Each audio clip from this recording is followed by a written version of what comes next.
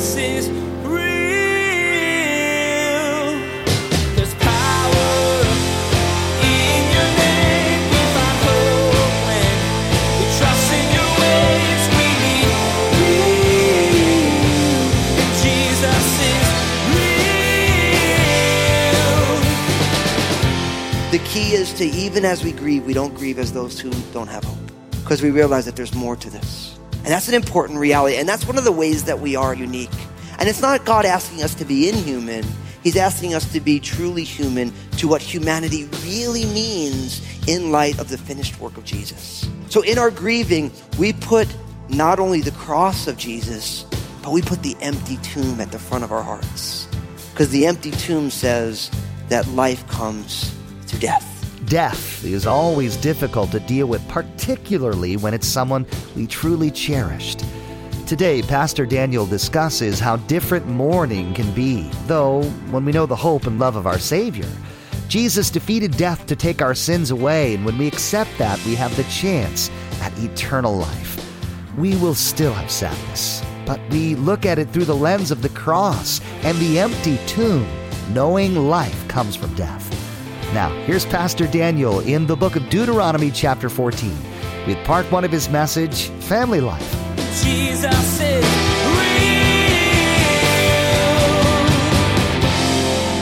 All right, let's all open our Bibles to the book of Deuteronomy chapter 14. Deuteronomy chapter 14, as we continue our leisurely journey through the Bible. We've been at this thing for about 4+ years right now. We've made it into the 5th book. So at the rate that we're going, I'll get this thing done, not in my lifetime.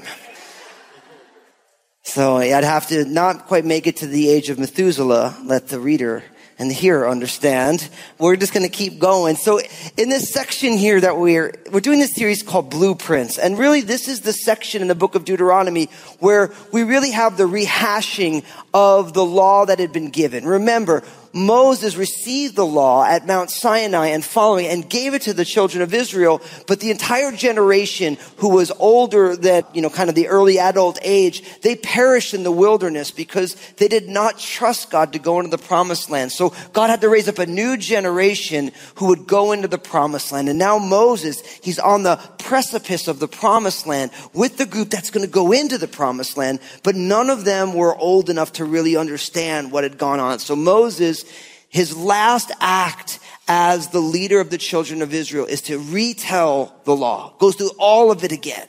And then he's going to hand over the mantle to Joshua, and Moses is going to go the way of all the earth, because even Moses isn't allowed to go into the promised land. Only Joshua and Caleb of that generation. So he goes back through, we call it blueprints, because really God's law ends up being almost the blueprint for the life that we're meant to live. It shows us God's standard for righteousness, what God is interested in, who we're supposed to be. Now people all the time say, well, listen, so we believe in Jesus, so we're not under the law. We're under grace, so why are we studying the law? Well, it's true, we are under grace. Absolutely. But you need to understand what God's standard for righteousness is. And the laws give us the civil, the ceremonial, and the moral aspects of life. How the children of Israel were supposed to be governed civilly, how they were supposed to worship, that's ceremonially, and then morally, what's right and what's wrong. And so we learn all of these different things. And really what we're going to see today is once again that God is inviting his children to be unique. Now, I'm not talking about like winning most unique in your high school yearbook or something like that. We are meant to be unique from the world that we've been delivered from. And now let's be honest, isn't that the hardest part of this whole thing? It's hard to be unique from a world that we've been raised in, that we've grown up in. And let's be honest, we kind of like it. Like all the trappings of our world and the culture that we live in, it's so easy just to kind of conform to it. And the Lord wants to show us a more excellent way. And God's not saying we should be against everything in the world either, but there are certain things that we need to be unique and distinct. And so I call this Family Life, this message, and it's really going to be a few-part message as we go over a couple chapters. But the first time we're going to see kind of how we should grieve over the loss of a loved one, which is definitely, unfortunately, a family matter. Then the second part of this chapter, Deuteronomy 14, is going to deal with what we should eat. Clean and unclean foods. You know, it's my favorite part of the Bible. What we're supposed to eat. And then the last aspect is how we're generous as people. All these are aspects of our family, like what we eat, how we deal with grieving loss, and then also what we do with the resources that God has entrusted to our family. So let's jump right on in. In Deuteronomy chapter 14, verse 1, it says this. It says, you are the children of the Lord your God. You shall not cut yourselves, nor shave the front of your head for the dead, for you are a holy people to the Lord your God. And the Lord has chosen you to be a people for himself, a special treasure above all the peoples who are on the face of the earth. Now, this deals with the how do we grieve over the loss of a loved one. I want you to notice the bookends. First, he says, you are the children of the Lord your God. And then verse 2, for you are a holy people to the Lord your God, and the Lord has chosen you to be a people for himself, a special treasure above all the peoples who are on the face of the earth. You notice those phrases, you are? That's important because this is statements of identity. That in Christ, this is who you are. And I think what happens for us often as followers of Jesus is life has a tendency to grind out an identity of Christ in us. Like, because you go to your job and you don't think, I don't really do a good job. Or your boss gives you a hard time, or maybe with a loved one or in a relationship, things start to come unravel and you start to really think about yourself differently. And so it's important for you. You build your identity on who Jesus Christ says that you are. And when somebody says that you are, when that is opposite of who Jesus says you are, you trust the King of Kings and the Lord of Lords who lives forever, not some dude or some gal who's going to die anyway. And that's an important thing because these you are statements are important. And it begins with you are a child of God. I love that. You're part of the family of God. If you have put your faith and trust in Jesus, you are part of the family of God. That's what trusting in Jesus is. That is you receiving the adoption that God has for you. God is saying, I want you with all your stuff, with all the issues that you have. I know everything about you. I want you to be a part of my family. I want to call you my kid. I want to give you a little Christmas stocking. I want to have a little place setting at the table for you. And I want you to be a part of my family. I know for some of you, right, like this, well, yeah, no way. And the answer is absolutely way. God is inviting all of humanity to be part of his family. But each one of us, we have to respond to that, right? And as we're God's children, part of his family, we become unique because of that. Notice it says, for you are a holy people. Why? Because we're holy because the Lord our God is holy. See, God rubs off on us. As I always like to say, right? How many of you said when you got a little bit older, I'm never going to be like my parents? But what happens? You end up becoming like your parents, right? It's a terrifying thing, but it happens. Why? Because your parents are socializing you and your parents rub off on you. You become chips off the old block, right? And in the same way, because we are God's children, because God is holy, we become holy like him as he is conforming us every day by the power of the Spirit. And that should be your goal for today. Lord, I want to be holy as you are holy. I want to be distinct. I want to be set apart as you are. God, I want to be like you because unlike my parents who I didn't want to be like, you're perfect. So let's go for that, Lord. Can you do that work in my life? And so because we're his kids, we become holy because he is holy. And the beauty is, I love this. And the Lord has chosen you to be a people for himself, a special treasure above all the peoples who are on the face of the earth. Now, sometimes people don't like this. You start talking about people who are followers of Jesus, they're his kids, and now, well, why are they special? Why are they the special treasures above all people? Listen, let me give you a simplest example.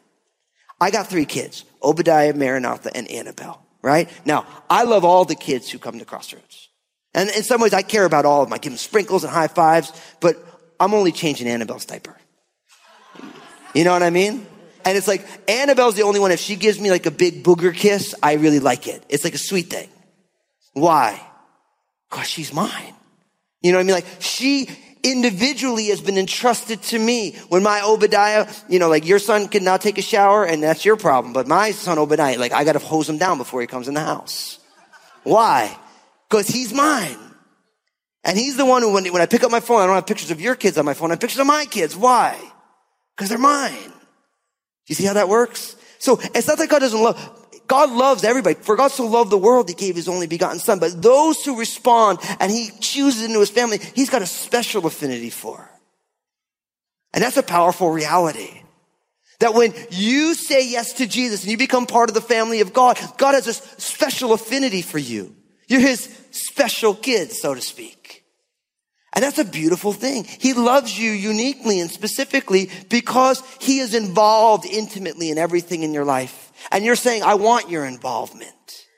And that's very powerful. So this uniqueness comes from our identity as children of God and all that comes with it. And because of that, then we get in the middle of verse 2, you shall not cut yourselves nor shave the front of your head for the dead. So this speaks about the way that we grieve. Now, what's interesting about this, the cutting of the body and the shaving of the head were common signs of mourning in the ancient Near East where all this was taking place. For all the different ites that you read about that they're going to displace off the land, for the Egyptians, this was the common way that people mourned.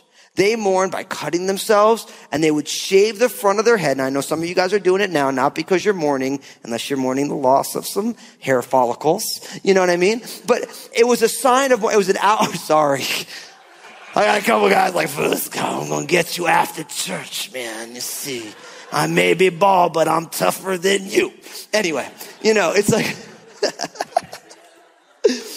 it was nice knowing you, Fusco. Anyway, okay. But like when you would see someone with their head shaved and everybody knew, oh, they lost a loved one. So here's the thing. The shortest verse in the Bible is what? Jesus wept. At the tomb of Lazarus, Jesus wept. And Jesus waited to go because he knew Lazarus was going to die and he knew he was going to raise him from the dead. But he still wept. So this is not saying don't grieve. That's not what it's saying. It's not saying that we're going to be so spiritual that when we lose a loved one, we're supposed to just be like, yeah, praise the Lord. Listen, the idea is that we need to grieve, but as those who have hope, not as those who don't have hope. And that's the difference for us. We realize that this is our pilgrimage. This life in this skin, on this earth, on this side of eternity, we're on pilgrimage. We are not at our final abode. We are not at our final destination. And we have to always remember that. And I realize that this life is precious, the only life that I've ever known. But I know that I'm on pilgrimage here. And there's going to come a time when I'm going to breathe my last breath, whenever that happens, or God's going to come back. And that's when my real life, my full life, that's where my eternal life is experienced. And we always, in the grieving of lost loved ones, and many of you have had that experience. I mean, I've shared about the loss of my mom when I was in my early 20s. It was just a horrible situation. The key is to, even as we grieve, we don't grieve as those who don't have hope, because we realize that there's more to this. And that's an important reality. And that's one of the ways that we are unique. And it's not God asking us to be inhuman. He's asking us to be truly human to what humanity really means in light of the finished work of Jesus. So in our grieving, we put not only the cross of Jesus, but we put the empty tomb at the front of our hearts. Because the empty tomb says that life comes through death. And that's a powerful, and I know for many of you, you're going through the process of grieving, and it is a journey. And I think I always tell people talk to me about like, how do you deal with grief? And I always say, listen, you just be gracious with yourself, because it's a journey. I think we want like that magic bullet where it's like no, it's a journey, and it takes time. And there's good days and bad days, and there's up days and there's down days, and there's days when you're like, man, this is not the way it's supposed to be. And every time someone comes to me like, Pastor, this is not the way it's supposed to be, I say, you're right. This isn't the way it's supposed to be. This wasn't God's intention. Death wasn't God's intention. See, when God created Adam and Eve, he created them to live forever. And it was because they ate of the tree of the knowledge of good and evil that sin entered the world. And with sin came death. And with death came a warping of God's intention. But God already had a plan before the foundation of the earth, because he knew Adam and Eve were going to do that. And his plan was to send his son. Although death comes because of sin, Jesus conquers sin and death. And we need to grieve. We need to grieve with the empty tomb before us. The fact that Jesus conquers the great divider of humanity, which is death. Such an important reality. And we need to be unique. And listen, people always ask me, so Pastor Daniel, what can I do for somebody who's lost somebody? Like, how can I help them? Simple answer, just be there with them. Don't try and fix them. Don't try and fix them.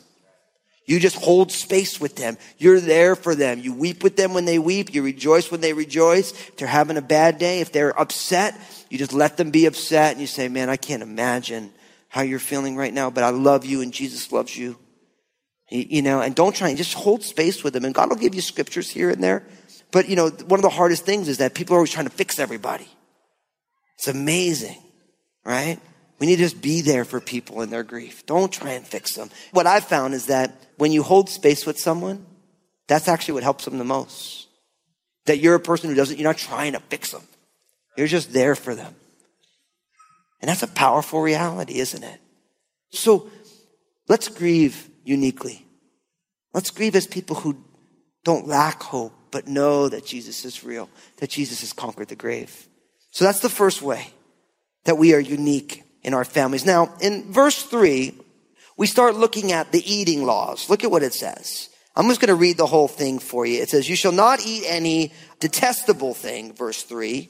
These are the animals which you may eat: the ox, the sheep, the goat, the deer, the gazelle, the roe deer, the wild goat, the mountain goat, the antelope, and the mountain sheep. And you may eat every animal with cloven hooves, having the hoof split into two parts, and that chews the cud among the animals. Nevertheless, of those that chew the cud or have cloven hooves, you shall not eat such as these: the camel, the hare, the rock hyrax, for they chew the cud, but do not have cloven hooves. They are unclean for you. Also, the swine is unclean for you, because it has cloven hooves, yet it does not chew the cud. You shall not eat their flesh or touch their dead carcasses. These you may eat of all that are in the waters. You may eat all that have fins and scales. And whatever does not have fins and scales, you shall not eat. It is unclean for you. All clean birds you may eat, but these you shall not eat: the eagle, the vulture, the buzzard, the red kite, the falcon, and the kite after their kinds. Verse 14, every raven after its kind, the ostrich, and the short-eared owl, the seagull. Doesn't everyone get excited when you think of seagull meat? Never mind. And the hawk, that's not in the Bible. Sorry. The hawk after their kinds, the little owl, the screech owl, the white owl, the jackdaw, the carrion vulture, the fisher owl, the stork, the heron after its kind, and the hoopoe. Is that how you say that? Hoopoe? Anyway, and the bat. Also, every creeping thing that flies is unclean for you. They shall not be eaten. You may eat all clean birds. You shall not eat anything that dies of itself. You may give it to the alien who is within your gates, that he may eat it, or you may sell it to a foreigner. For you are a holy people to the Lord your God. You shall not boil a young goat in its mother's milk. All right. Shall we talk about God's menu? Okay. Here we go. I should have just brought out all my knives and stuff and just could cook some stuff. Okay. These are called kosher food laws. That's how we know them. Why? Here's 4 reasons for the kosher food laws. 1, there's hygienic reasons. There's health-related reasons. Let me give you an example. So you don't eat a bunch of birds that are known as birds who eat roadkill. Why? Because of the disease that's associated. Things like vultures and eagles, they're considered carrion animals. So we don't want to eat those. Also, you don't eat fish that don't have fins and scales, which actually takes shrimp and shellfish. Why? Because they're bottom feeders. Now, don't get me wrong. Those things taste really good. But God's design is that because of the health-related concerns of bottom feeders or animals that are eating dead carcasses, it's like a health code almost. In the same way, it's like, how many of you eat chicken that's been sitting out on your countertop for 1 week? I hope none of you. Why? Because that's nasty. Right? Stuff grows on that. Right? And that's why we get to the end here and it says, listen, anything that's been killed, that's been dead lying, don't eat it. Why? Because there's diseases in there and God actually likes you being alive for as long as you can be. Does that make sense? So there's hygienic reasons. Second, there's pagan cultic rites. See, this is to be spiritually unique. Some of the reasoning, and we don't understand all of it, is that again, there's this uniqueness from the world around you. And so there's certain things, it would seem, that are in this list that the only reason they're in there is because it differentiates the children of God from the other nations. And they might seem arbitrary at some times, but God can do what he wants to do. He wants us to be spiritually unique. Third, some of these animals are symbolic of good and evil in the world that they lived in. So there was symbolic overtones for some of these animals where they're like, okay, yeah, so we're not like that. They see the symbolism in it, and then other scholars would make the case, of course, and I think it's cool, that it's purely arbitrary because this God likes what he likes and he doesn't like what he doesn't like. You know what's amazing about that last one? When I first read it, I'm like, really? I was reading some commentators talking about the arbitrariness of some of this, and I started thinking, I'm like, well, if we're each God's workmanship, uniquely created in Christ Jesus unto good works, then why can't God be unique? Why can't God have his own preferences? And what's amazing is you look through the scriptures and you find that God does have all sorts of preferences. And if you don't give God the personality to be unique, then he's not really God. Because every person who has a nature has uniquenesses in there. So in some ways, you can look at all of these things through these kind of four lenses. And so I could go on and on about all these different parts of it. But really what I want to show you is that it begins with what meats you're allowed to eat. Now, the main stipulation here is that they have to have cloven hoods. And so they have to have those feet that have the cloven, the two parts, or they have to chew the cud. Now, chew the cud is such a funny phrase, but really what it is, and I had to do a little research because I didn't grow up with animals like that. And so really what it is there's a lot of animals that they have 4 chambers of their stomach. And so they eat just to get it a little moist, and they swallow it, and they begin to digest it. And then their stomach puts it back in their mouth, and they keep chewing it. And then it goes back down into another chamber. So have you ever noticed a cow, and I did notice this recently, cows always look like they're chewing something. Yeah, they're chewing the cud. That's the way they digest their food. Now, I don't know about you, that sounds a little nasty.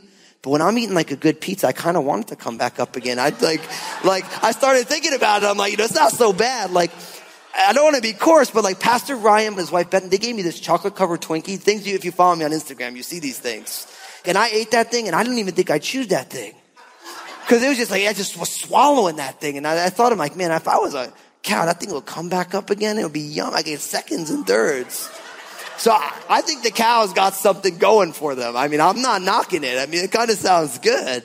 So I know, listen, you guys are saying no, I'm smart. Listen. I still want someone to invent a pill that after you eat it, you swallow it, dissolves everything in your stomach. You can eat everything again. That'd be super. Cause you know, when you eat a meal, you all know what it's like to eat something that's so good you wish you could eat it again, right? Am I the only one? Like you eat a bacon cheeseburger, like I want another one of those, but you don't. Because you have a modicum of self-control. But if we could chew the cud, that thing will come back up again. And you get to go around again. So it's, okay, I'll leave. I don't want anyone to throw up in church. But I'm down with those animals too, Lord. No doubt. Okay, so anyway, I did want to point out here as well that there's certain things that you can't eat. So camel, no. Bunny rabbit, that's hair, no. Some of the rock hire, you don't want those things. Notice in verse 8 it says swine is unclean. So that means, bacon. Yeah, that's considered unclean. Listen, as Christians, you just say, thank God for the Jerusalem Council. That's how you go with that. And we go through this, but you also realize that, do you remember the vision that the Lord gave the Apostle Peter? When he sees all these different, what would be considered unclean animals. And Peter said, arise, Peter, kill and eat. And Peter's like, Lord, no, I am way too spiritual for that. So he's always saying, he's like, I've never eaten anything unclean. Like, no way. And the Lord's like, no, I've cleansed it all for you now. Jesus is real. God has called us to live uniquely in this world. And today we learned that it extends even to our family lives. Pastor Daniel shared that we're to model God's love and hope even in times of mourning. We don't grieve for those we love as others do. Instead, we have hope that death isn't the end. We know our Savior has promised us eternal life, and we know we'll see our believing loved ones again one day in heaven. Jesus is Real Radio is the radio ministry of Daniel Fusco of Crossroads Community Church. The messages that you hear each day here on Jesus is Real Radio were produced from messages that Pastor Daniel shared on Sunday mornings and the midweek study. It's our prayer that this teaching from God's Word blessed and encouraged you in your walk with Jesus Christ. Hey everybody, Pastor Daniel Fusco here. I'm the lead pastor of Crossroads Community Church. I love that God invites all of us to be a part of His family, and I wanted to invite you to be a part of my family of faith. In Vancouver, services on Sundays at 9 a.m., 11 a.m., and 1 p.m. Or in Southwest Portland, our service on Sundays at 10 a.m., as well as midweek services Wednesday at 7 p.m. at both campuses. We would love to have you join us, and if you're at a distance, check us out on our internet campus, crossroadslive.tv. I look forward to seeing you soon. Join us again here on Jesus is Real Radio when Pastor Daniel walks through God's commandments concerning food. The Israelites had a specific list of meats which they could and couldn't eat. While this list seems arbitrary to us today, it had valid reasoning behind it. These laws not only held health benefits, they also caused the Israelites to stand out from the world around them, preserving their uniqueness to God. We wish we had more time today, but we will have to pick up where we left off next time, as Pastor Daniel continues teaching through this series called Blueprints. That's next time on Jesus is Real Radio.